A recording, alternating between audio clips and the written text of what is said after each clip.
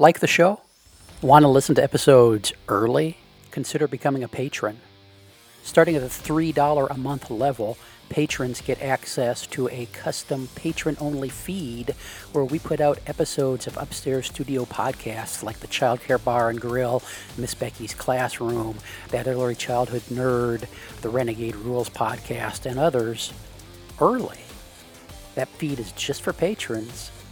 You could be one of them. Go to patreon.com/PlayvolutionHQ or click the link in the show description to learn more. Hey everyone, it's Heather. I know you're here to listen to the podcast, but did you know I also offer all kinds of online consulting services? Stuff like webinars, book studies, curriculum training and consultation, and even companion activities for podcast episodes to use for staff development. If you're interested, you can check out my website at www.thatearlychildhoodnerd.com, or you can email me at heather@thatearlychildhoodnerd.com. Thanks for listening. Grab your highlighters. Can't find them? They're probably right there in your pocket protector. It's time for That Early Childhood Nerd podcast. Let's get nerdy. Here's Heather.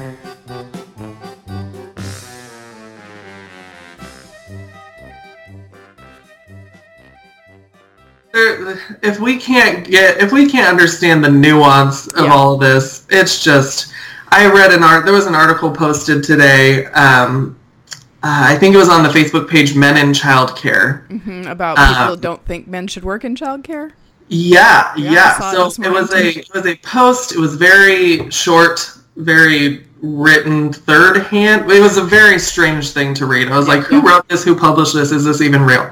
About a man who had a very real and I would say almost common experience of parents accusing that he had touched a child inappropriately. And he goes on to say that that they had all these rules in place to protect teachers from this, like teachers can never be teaching alone. Teachers can never be teaching alone. And then he also says that he was moved to a different center and then a different center, and now he's leaving the job entirely because feminism ruined it. Oh my God. Like, okay. Yep. Whoa, so many things flying around. Yeah. And of those things, I had three major issues with it, which was first of all, the whole idea that teachers should teach alone or should never be allowed to be alone with children in that environment is a big old deal to me, because if you can't be alone with kids, if you can't be trusted to be alone with kids, what the heck are you doing there? If the only thing that keeps you from harming a child is the presence of another adult, then there are some deep issues, and you shouldn't be alone with them. Right. But that can't be the guiding principle. And all these other things, like he says, like, we're not all monsters, which to me implies that he also agrees that he would also stigmatize a man in that situation because he doesn't know if he's one of the majority that are monsters. And it's just this whole thing where it's like it totally blocked out the parents' perspective of everything, that they were victims of this thing that we're talking about, this whole idea that every little thing that happens is a huge major impact on a child's life. And so that's when you get parents who interrogate their children about their day and wind up finding out things that didn't necessarily happen, but because of the way that they're asking those questions, like the whole satanic panic thing of the 80s, the way that they're asking those questions just kind of pulls out all these answers, and then it becomes this whole big crazy thing where, of course, we have to start taking it that seriously because all these accusations are coming to light. And then it also takes away this whole idea that the reason that men aren't respected in childcare is because that people in general might think that a man must be mentally unwell to lower himself into doing women's work. Yeah, exactly. Yeah. And so it was like, I felt like we definitely needed to touch on that just because of that whole idea that it's okay for parents to be concerned about these things because there is this whole life and death scenario Or this whole risk of there are teachers in this world, like there's a child care center in my city. Just last night there was a whole big thing about a teacher flicking a child in the mouth for calling her fat. I've seen that so many times though. And it's just like there's a whole thing of fear around any kind of group child care setting that we have to balance respecting why that fear is there and doing what we can to prove that fear wrong. And on the other hand, not letting it impact the way that we work with children, like as in making rules about how many teachers have to be in the room so that it's always two sets of eyes on a situation. It just makes me sad when we're on that other hand of changing our practice in order to keep feeding that fear or treat that fear like it needs to be there and should always be there forever and there's nothing we can do to fix it. Yeah.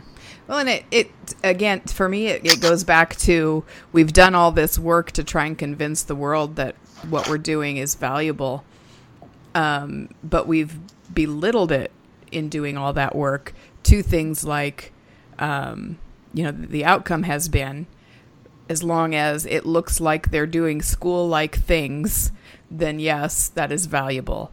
But what it comes down to is all these things you're describing that are prevalent in the field and much more in need of our magnifying glasses and our critical thinking skills, and pushing for everyone to have a degree and pushing for everyone to have a curriculum isn't going to do that.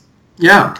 Well, and neither will ridiculous regulations such as you have to have a certain amount of inches of fall area under your playground. You have to have you have to make sure that you don't ever have sitting water more than 6 inches. Like just all these little things where we've built in this magnifying glass and it almost makes it seem as though if you jump through all those hurdles to get there, then that is your way of proving that you are not a bad place. Yeah. But turns out all those bad places that are still doing these things are operating these bad practices in spaces that aren't touched by the regulations in any way. Yeah. Because that was the thing, the whole drama with that other center in my city was that she called the police and the police said, well, it's not illegal to flick a kid in the mouth. Sorry, there's nothing that we can do for you. Yeah. Whereas in reality, there are regulations in place that are not governed by police or criminal law. There are regulations in the civil sector that say you can't physically punish children in any way. Right. And so it's just navigating that weird world where there's a huge magnifying glass over all these places, but there's none over the places where we send most of our kids, which would be public schools, private schools. Of course, there's all the magnifying glasses about like policy, how we interact with the curriculum, all this stuff. But they don't have rules saying 6 inches of water or less is considered a pool. They don't have rules like you have to have 6 inches of mulch. There's no one coming in and inspecting them from the health department. Except for their kitchens, I should say. Sure, their kitchens. There's no one coming in and looking that deeply into them because of this idea that, well, everyone works there has a degree. Yeah. Certificate. Yeah, I got into a little bit of an argument on a discussion board in one of my classes this summer where we were talking about accreditation. And I said, and QRIS systems and or programs, and I said that I felt like it needed to be less about what's on your shelves and more about the competence of the teachers. Like there needed to be some way of measuring the day-to-day competence of the adults who are in the room and how much they understand the why behind what they're doing. And so then they were like, but they have to have degrees, so that competence is built in. And that's not what I'm talking about. I think a teacher needs to be able to tell me why anything in their room is in their room or why they responded in any situation, whether it's flicking a kid in the mouth or calling him a cheese bag, they need to be able to explain why they did it. And sometimes maybe the answer is just because, I thought it would be funny. And sometimes, I don't know. I just feel like we say, degreed teachers, okay, problem solved. And I've just seen too much reality to believe that is really a solved problem. For real, because I'm sitting here almost every single day like, they didn't teach this in my degree program. No, and I'm a semester away now from finishing my master's degree. And there's honestly been very little in any of the work at any of the levels I've been in since I went back to school 7 years ago, that touches the real world that I've lived in 30 years of working in the field. Yeah, and you would think that since they build practicum into a lot of these degrees, practicum would put you there, but I've realized since the day that I opened my program that my practicum, the places that are approved to engage with practicum in a lot of these schools are places that are centers or preschools or Montessori schools that are very much only accepting of white families with lots of money. Children who have access to big backyards and events that they go to every weekend, or places like the zoo or the children's museum that they can go and let all this energy out. Where I'm located, of course, it's like tons of diversity. We have kids all over a spectrum of income and ethnicity, just a wild array in where we're located of anyone and everyone, where we get a huge portion of kids who are apartment dwellers who don't have access to a yard, who don't have access to the children's museum or the zoo, whose parents work full-time to support them. And it's just this crazy thing of I was taught to do all these things and there was never any conflict. There was never any incredible, outrageous outburst of emotion. There was never a time where a child got so overwhelmed by their own emotions that they threw up all over themselves, and now suddenly we have to deal with that. Like, that never existed in my degree program. Nobody taught us how to deal with that. So what do we do? What do we do now? And why isn't the real world being represented in our classrooms when we're teaching people how to become good teachers? Because if I go to another one of these state-required trainings and it's taught by somebody who's like, I was a child care center for 15 years, and they talk about the quote-unquote bad neighborhood they worked in like it was a badge of honor. Right. Oh my gosh, yes. Although I'm guilty of that. I did that. It drives me up the wall. The last one we went to, because my program is in Lincoln, Nebraska, but I live in Omaha, Nebraska, which is about 50 miles away. So they're kind of different, but also kind of connected in a weird way. So a lot of our trainings take place in Omaha, and we were at one. For some reason, there's this whole stigma, mostly because of race, that North Omaha is a bad place, and it's a bad place to be a teacher. Right. Poverty and brown people. Right, yep. And so she essentially was like, it was a training on social emotional development, and she sits here and says, she essentially wants to answer the question, why are you qualified to teach me this? She's like, the reason that I'm qualified to teach you this is because I spent 20 years working in North Omaha. Oh my God. And she gave a pause for everyone to go, ooh, this white lady is a white knight. Yeah. She solved racism. She solved racism for us. No, and she survived racist. I mean, she survived being racist. That's what I mean to say. That's her badge of honor. Oh my God, wearing that like a badge of honor, like these black kids should have killed you, but they didn't because you're just so good at your job. Yeah. No. Yeah. No, that's not how any of this works. And that also feeds into the idea that those are not the places where you want to be teaching. Those are not the places where you want to be starting a business. Meanwhile, I'm over here like, I want another one. Give me one over there.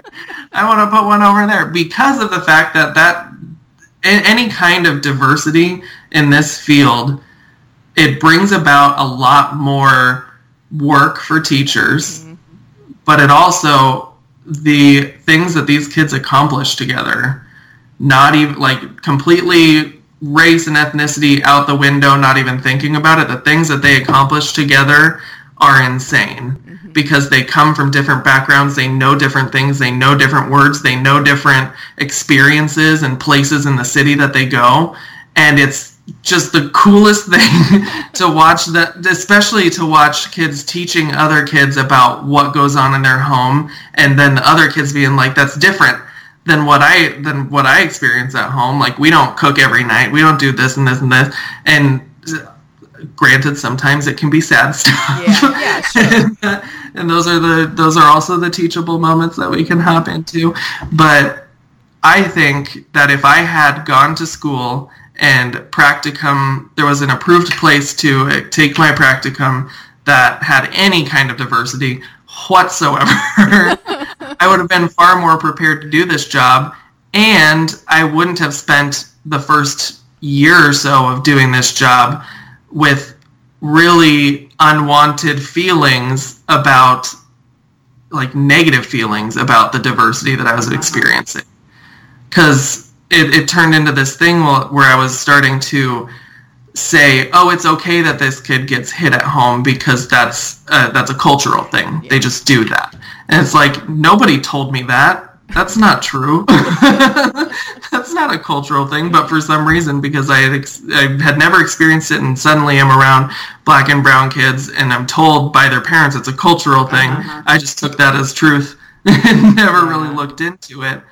But it's not. And so I was learning wrong things about the kids' lives that I was working with, and nobody was there to tell me that I was wrong. And that's the biggest thing of taking a degree like it's full and right and you know everything you need to know. Yeah. Because then you start drawing conclusions that are wrong, but thinking they're right because you're qualified, quote unquote. Yeah. Which maybe kind of goes to that very last part of the quote that we started with, when she says that our advocacy has backfired, supported by the hand of scientists who are always seen as the most believable folks around. And maybe we could put academic institutions in that same well, category. Apparently nowadays also moms with blogs on Facebook. So. Oh my goodness. Maybe, yeah. But actually, so I shared this quote on Facebook and on Instagram, and was cautioned that I was belittling science, which was dangerous, they thought, when I shared this. And I was like, no, I think I'm just saying that we need to apply our critical thinking all the time, even if someone has PhD after their name, or MAED or whatever I'm going to end up with. Science isn't end all be all. What? Yeah. Well, you're a science guy, right? Though, so you can maybe speak to that a little bit. Well, the entire point of science is that it needs to be questioned. Right. And I'm not saying that as a conspiracy theorist for anything. I think generally scientists, if you know who's funding them and you know what they went into a certain study looking to find, you can have the critical thinking necessary. Anyone without a degree, with any kind of education, can determine where exactly their bias lies, or if there is no bias at all in the study. So I don't want to say that science shouldn't be trusted, because there are plenty of things where science is full on right, but also you need to be a determining factor in how you're going to behave and practice as a result of the things that you're reading. Yeah. And if it turns out that the things you're reading just don't sound all that right. Yeah, and honestly, nothing should be implicitly trusted. Yeah.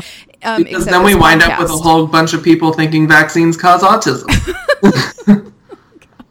Oh my God. Yes, we do. Sorry, I was just totally taken in a different direction in my mind there for a minute. So what do we want to leave this at? Where do we wrap this up? We go forever. Well, we covered race. We covered race, feminism, sexual assault, right, child abuse, swearing. I think you might be done recording this podcast in general. We've covered it all. This is the last episode, folks. Farewell, everybody. It's been great. I'm glad that I could end it on my first time back. Yeah. Thanks. You ruined the podcast. I guess this is why we haven't had John. Yep. No, thank you. I appreciate you being on. It's always so much fun to talk to you. Wait, maybe this is for off air. Well, too late. I started it now. No, when you were talking about the satanic scare of the 80s or whatever you said. I just saw there's like a limited series about the McMartin preschool situation, and that's kind of what started. And I was like, oh, Travis should move to Indiana so we can watch this one together. Yes, well, I will tell you, one of my catalog of trainings that I give, one of them is 50% about the history of the McMartin. Nice. All right. Well, maybe I'll watch it and we'll record again about that wild topic. If anyone has not heard of it yet, look it up, because I think anyone in this field needs to know about it and know is where a lot the truth about it. Mental fear comes from. And also in some of those trainings, I think that training has been given a total of 2 times. I don't think anybody ever wants it again. But the first time, I was like, who's all heard of this? And most of the people who had heard of it thoroughly believed that everything that was accused was true, and that was the end of the story. Yep. And I'm like, oh, God. Right. Well, get ready for a ride, everybody. That's the homework for the listeners then, is check that story out and figure out why everyone is so afraid about things and why our advocacy continues to matter, and our education. Okay. All right. I think we should stop here. Fine. All right. Thanks, Travis. Thanks, everybody, for listening. Bye. Bye. That's the show. Now go get your nerd on.